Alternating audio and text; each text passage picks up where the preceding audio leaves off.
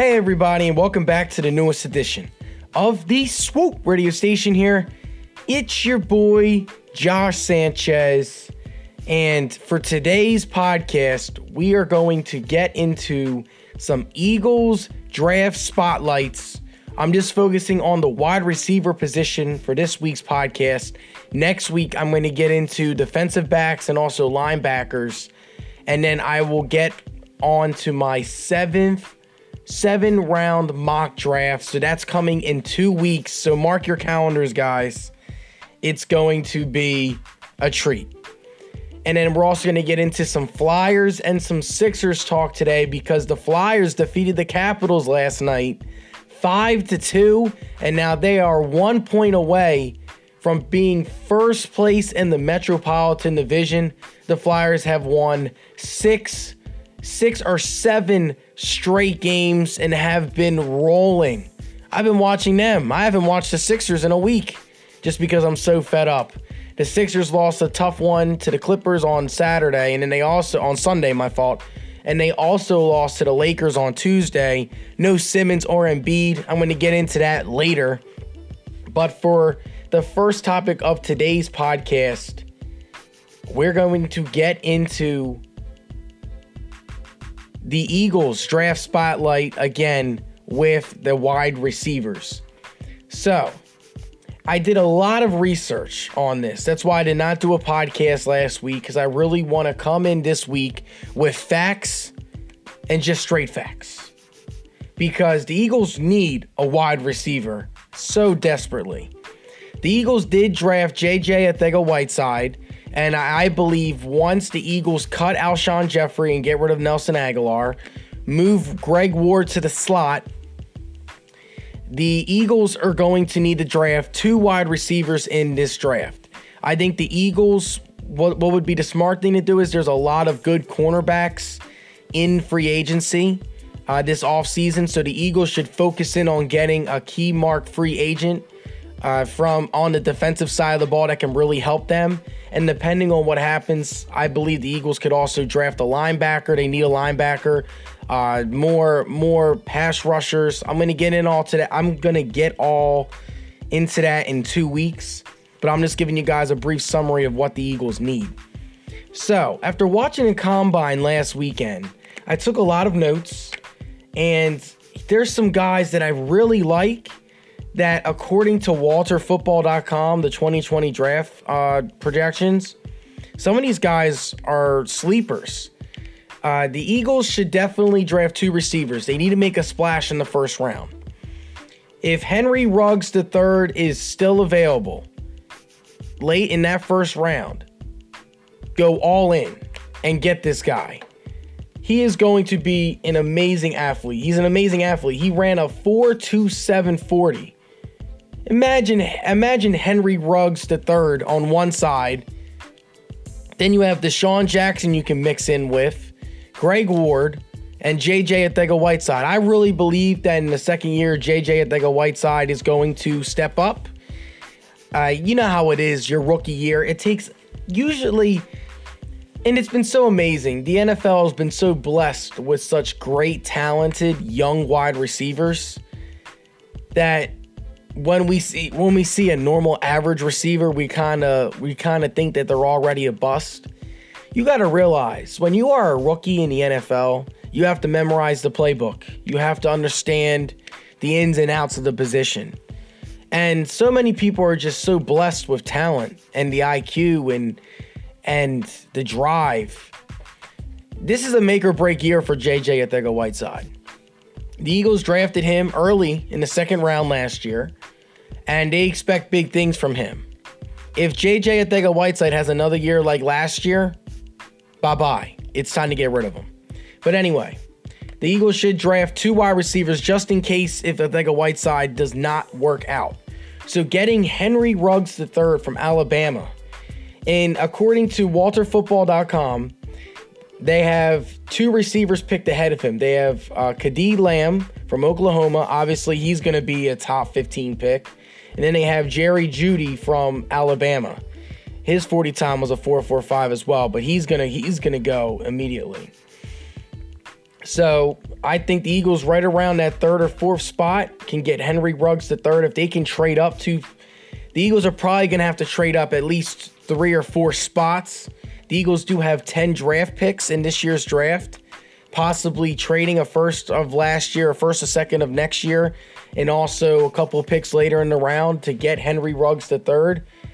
It has to be a must because this guy's speed is second to none. And not only that, he is also 6 foot 190. So he is a playmaker. He is a go-getter. But as a possible alternative to the Eagles, if he were to fall or if he were to get drafted ahead of time, some other guys the Eagles could get. Jalen Reagor from TCU. He's another guy that has a really good speed. He's a speed demon from TCU. He's being compared to Deshaun Jackson. TCU, their staff told scouts that Reagor has ran a 40 and a 4.2. So he is an explosive beast. And what really hurt him was TCU who's their quarterback? That's all you have to answer the question for that. Jalen Reagor would be a good first-round pick. Late in the first round, the Eagles wouldn't have to trade out to get him. The Eagles could honestly trade down and get a couple more picks if they really wanted to in the second round to get Reagor because he is probably going to be a late first round, early second round pick. Another guy is T. Higgins. He's not really the fast or explosive guy compared to Reagor and the others, but T. Higgins can get the ball. He reminds you a lot of Alshon Jeffrey. It's going to be interesting to see, though. We need speed desperately, so T. Higgins, he's a really good in-game speed, but his 40 time was not really that impressive in my opinion. But those are the 3 guys the Eagles I think should look at and target in the first round. But as the draft goes on, there's this guy that I'm just screaming over. His name is Denzel Mims, and no one is talking about him. Even in WalterFootball.com, he is like a 5th or 6th round pick, and he could be a real steal in the draft. His 40 time was a 4.37, so he is explosive. He can take off and he can run. Also, Darnell Mooney from Tulane, also another guy that the Eagles could get later in the round, in the 3rd or 4th round. And because that's what I think the Eagles need to do. You draft a prolific, solidified speed demon in the first round. You either trade up or you trade down and get more picks and you need to draft a receiver early in this draft. And then as the 4th, 5th rounds, possibly even 3rd rounds occur, that's when you get another wide receiver that can be like the backup just in case if Whiteside does not work out. And there's some great names around this spot. You have Denzel Mims from Baylor. I really like him, 4.38. Darnell Mooney, a 4.38 40. These guys can absolutely fly, and they are not projected to be very high draft picks. They're around the 3 to 5th round range that the Eagles could really get. So I really like what the Eagles can do. Denzel Mims, just to let you guys know, had 66 receptions for 1,000 yards and 12 touchdowns last year in his senior year. And against number 5 Georgia, he had 5 catches for 75 yards and a touchdown. And against Texas, 7 catches, 125 yards and a touchdown. This guy has speed. He has great breakaway speed, and he is a sleeper pick. Do not be surprised. Can get drafted in the Eagles. I think that would be a really good pick for the Eagles later in the rounds. Some other guys, Justin Jefferson's another guy that is explosive. 101 catches, 1,500 yards, 18 touchdowns. He's an absolute ball hawk. Even getting KJ Hamler from Penn State. He's another guy. He's projected to run around a 4.4. He ran around that in the combine. He has really good speed as well that the Eagles could get. He is an in-state guy, so the Eagles would have good connections with him and Sanders. So these are some other guys that the Eagles could look at. But there's so many wide receivers in this draft And the speed is great. There's like even the guy from Rhode Island ran a 4.45. Jeff Thomas ran a 4.45. Like it's going to be amazing to see what's going to happen. Quez Watkins from Southern Miss ran a 4.35. So the Eagles, there is a lot of guys here that have speed. And what do the Eagles need? They need speed. So drafting 2 wide receivers from this draft, I believe would really help the Philadelphia Eagles. But what do you guys think? Feel free to call into the station and voice your opinion. I'm going to start running polls each week. And I'm going to get into, I want to see what you guys think and respond. But who do you guys think the Eagles should get in the first round position-wise? Should the Eagles go wide receiver? Should the Eagles go defensive back? It's interesting. You got to really sit and think because the Eagles need help in both positions very badly. But this concludes the first topic of today's Swoop Radio with Josh Sanchez. If you guys agree with anything I have to say, like a comment or subscribe, or even want to add more names, because there's so many wide receivers in this draft. That this has been the most. I remember this stat on ESPN. I'm sorry, guys. I'm like so excited. My brain's just firing right now. This has been the most, like, I believe the biggest, the fastest combine, one of the fastest combines of all time. There has been the most people that have ran under a 4.5 in NFL combine history. So that is showing you that speed is a necessity in the NFL. So the Eagles, get to it, Philadelphia. But we'll be right back. You guys listen to Swoop Radio with Josh Sanchez on Anchor.fm, Apple Podcast, iHeartRadio, and Spotify. We'll be right back.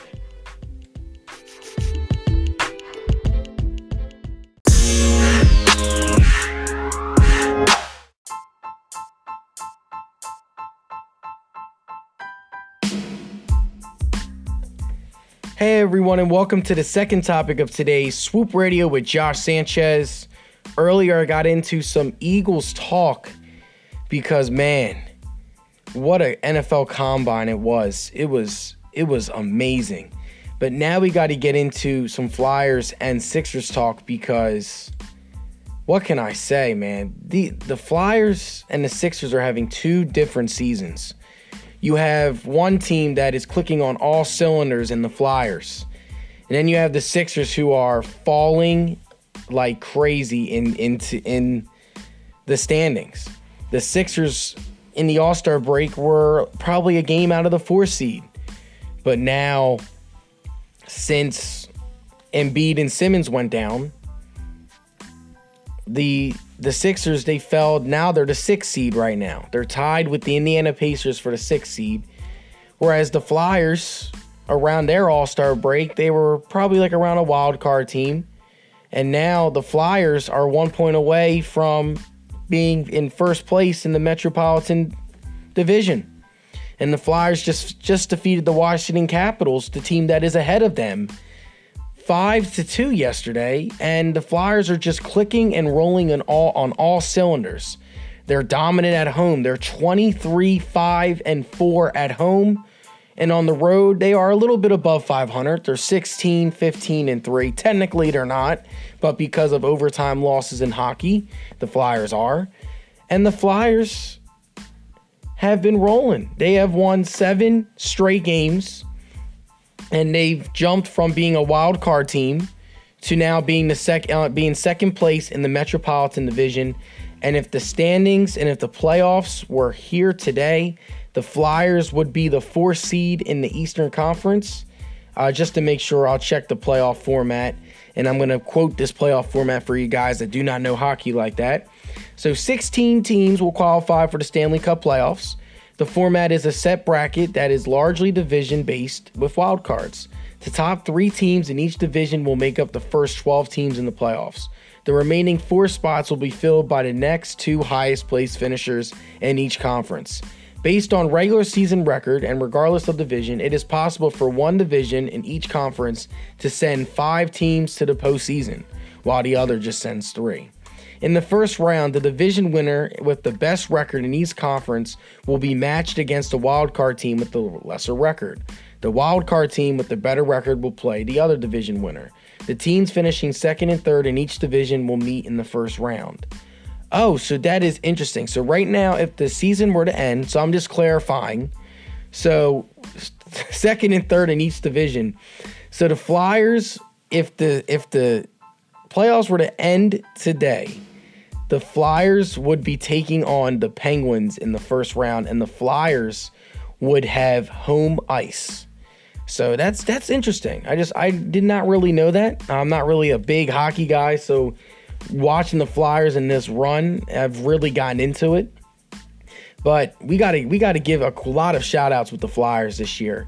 You have Travis Konecny that has had 24 goals. He's the leading Flyers goal scorer and leader in points. He does have a plus-minus of -2, but it's not really a big deal. I know in hockey plus-minus is huge.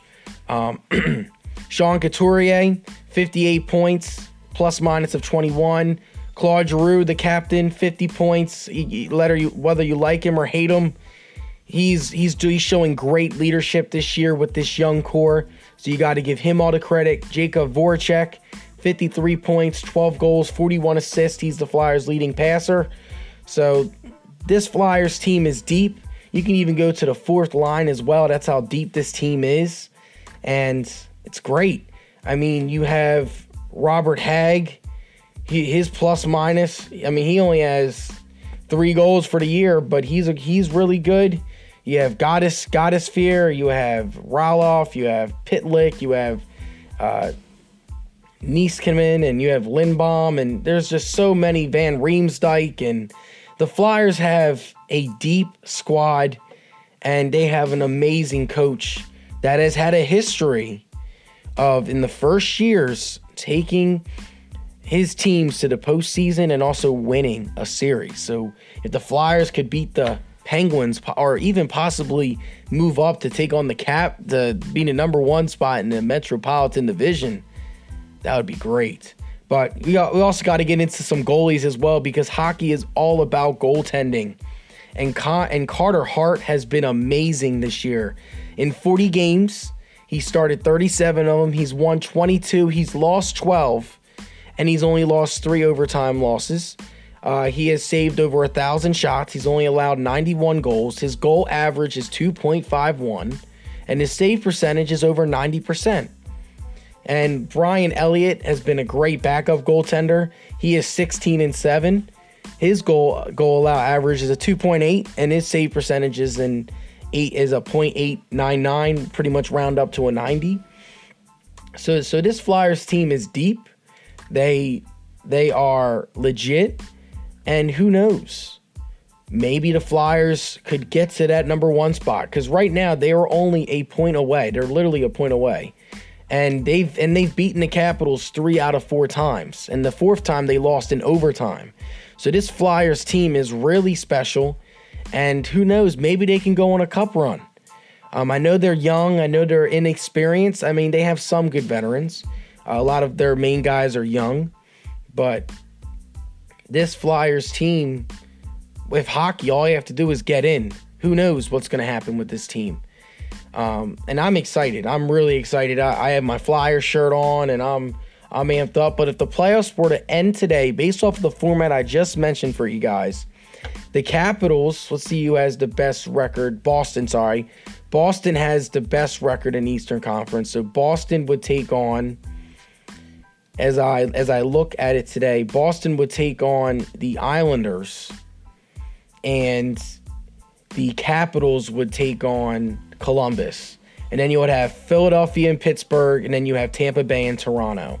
That would be the Eastern Conference. And then in the Western Conference, the Blues have the best record in the NHL. So the Blues would take on Winnipeg, and then Vegas would take on Vancouver, and then you would have Colorado and Dallas and Edmonton and Calgary. So the playoffs is going to be very interesting. Who's going to win this year? I love the Stanley Cup playoffs. That's when I usually watch hockey because playoff. Who doesn't love playoff hockey? Like, really? Like, whoever doesn't like playoff hockey, you're a weirdo. But anyway, Now we got to transition to the other team, the Philadelphia 76ers. And as the Flyers have been flying high, the Sixers have been low. Ben Simmons got hurt against the Milwaukee Bucks roughly about a week and a half ago, and he's going to probably get reevaluated this weekend, so we'll get a timetable on him. And Joel Embiid hurt his shoulder against the Cavaliers earlier last week. So once the Sixers come home from this 4-game West Coast trip, they take on the Kings tonight, and then they take on the Warriors on Saturday at prime time, 6 ABC. Stephen Curry is going to make his return. The Sixers need to win this game against the Kings. Shake Milton has been a baller lately. He had an NBA record 14 straight threes. He dropped 39 against the Clippers. He had 12 against the Lakers. If Shake Milton can provide that spacing and that shooting for the Sixers once Ben Simmons and Embiid come back, watch out. This team is going to be scary. You'll have Simmons, Milton. Trying to remember, Robinson III, Harris, and Embiid. Then you have Horford coming off the bench, but Al Horford has been horrendous. He had 8 points against the Lakers. His defense has been awful. He rarely spent, and Elton Brand must have been on something when he got Al Horford, because $103 million just average 8 points since the All-Star break is concerning. It's very concerning. But Al Horford, if he can give you something off the bench, you have Alec Burks off the bench, Josh Richardson off the bench, Matisse Thybulle off the bench. That's what needs to happen with this team. Or you can put Richardson or Milton, whatever. But Shake Milton, he's been shooting the lights out. You got to continue to feed this man the ball. And who knows, maybe he can really help Simmons and Embiid once they get back. But I believe Simmons will probably be out probably for another week or two after he gets reevaluated. So probably about late March, early April, we're going to see Simmons back. Embiid will probably be back earlier. Embiid will probably miss about a week. He'll be back probably once the Sixers come back from this West Coast trip, because we need these guys bad, man. I miss them. I haven't watched any Sixers games since they've been hurt, because I know that the teams we're not good enough. Harris and Al Horford should be ashamed of themselves. They're nearly costing us $3 million. No, not $3 million. $300 million between the two of them. And they are not leaders. They are not. They are a good complement player. Harris is a good complement player, but he doesn't play hungry. He doesn't play mad.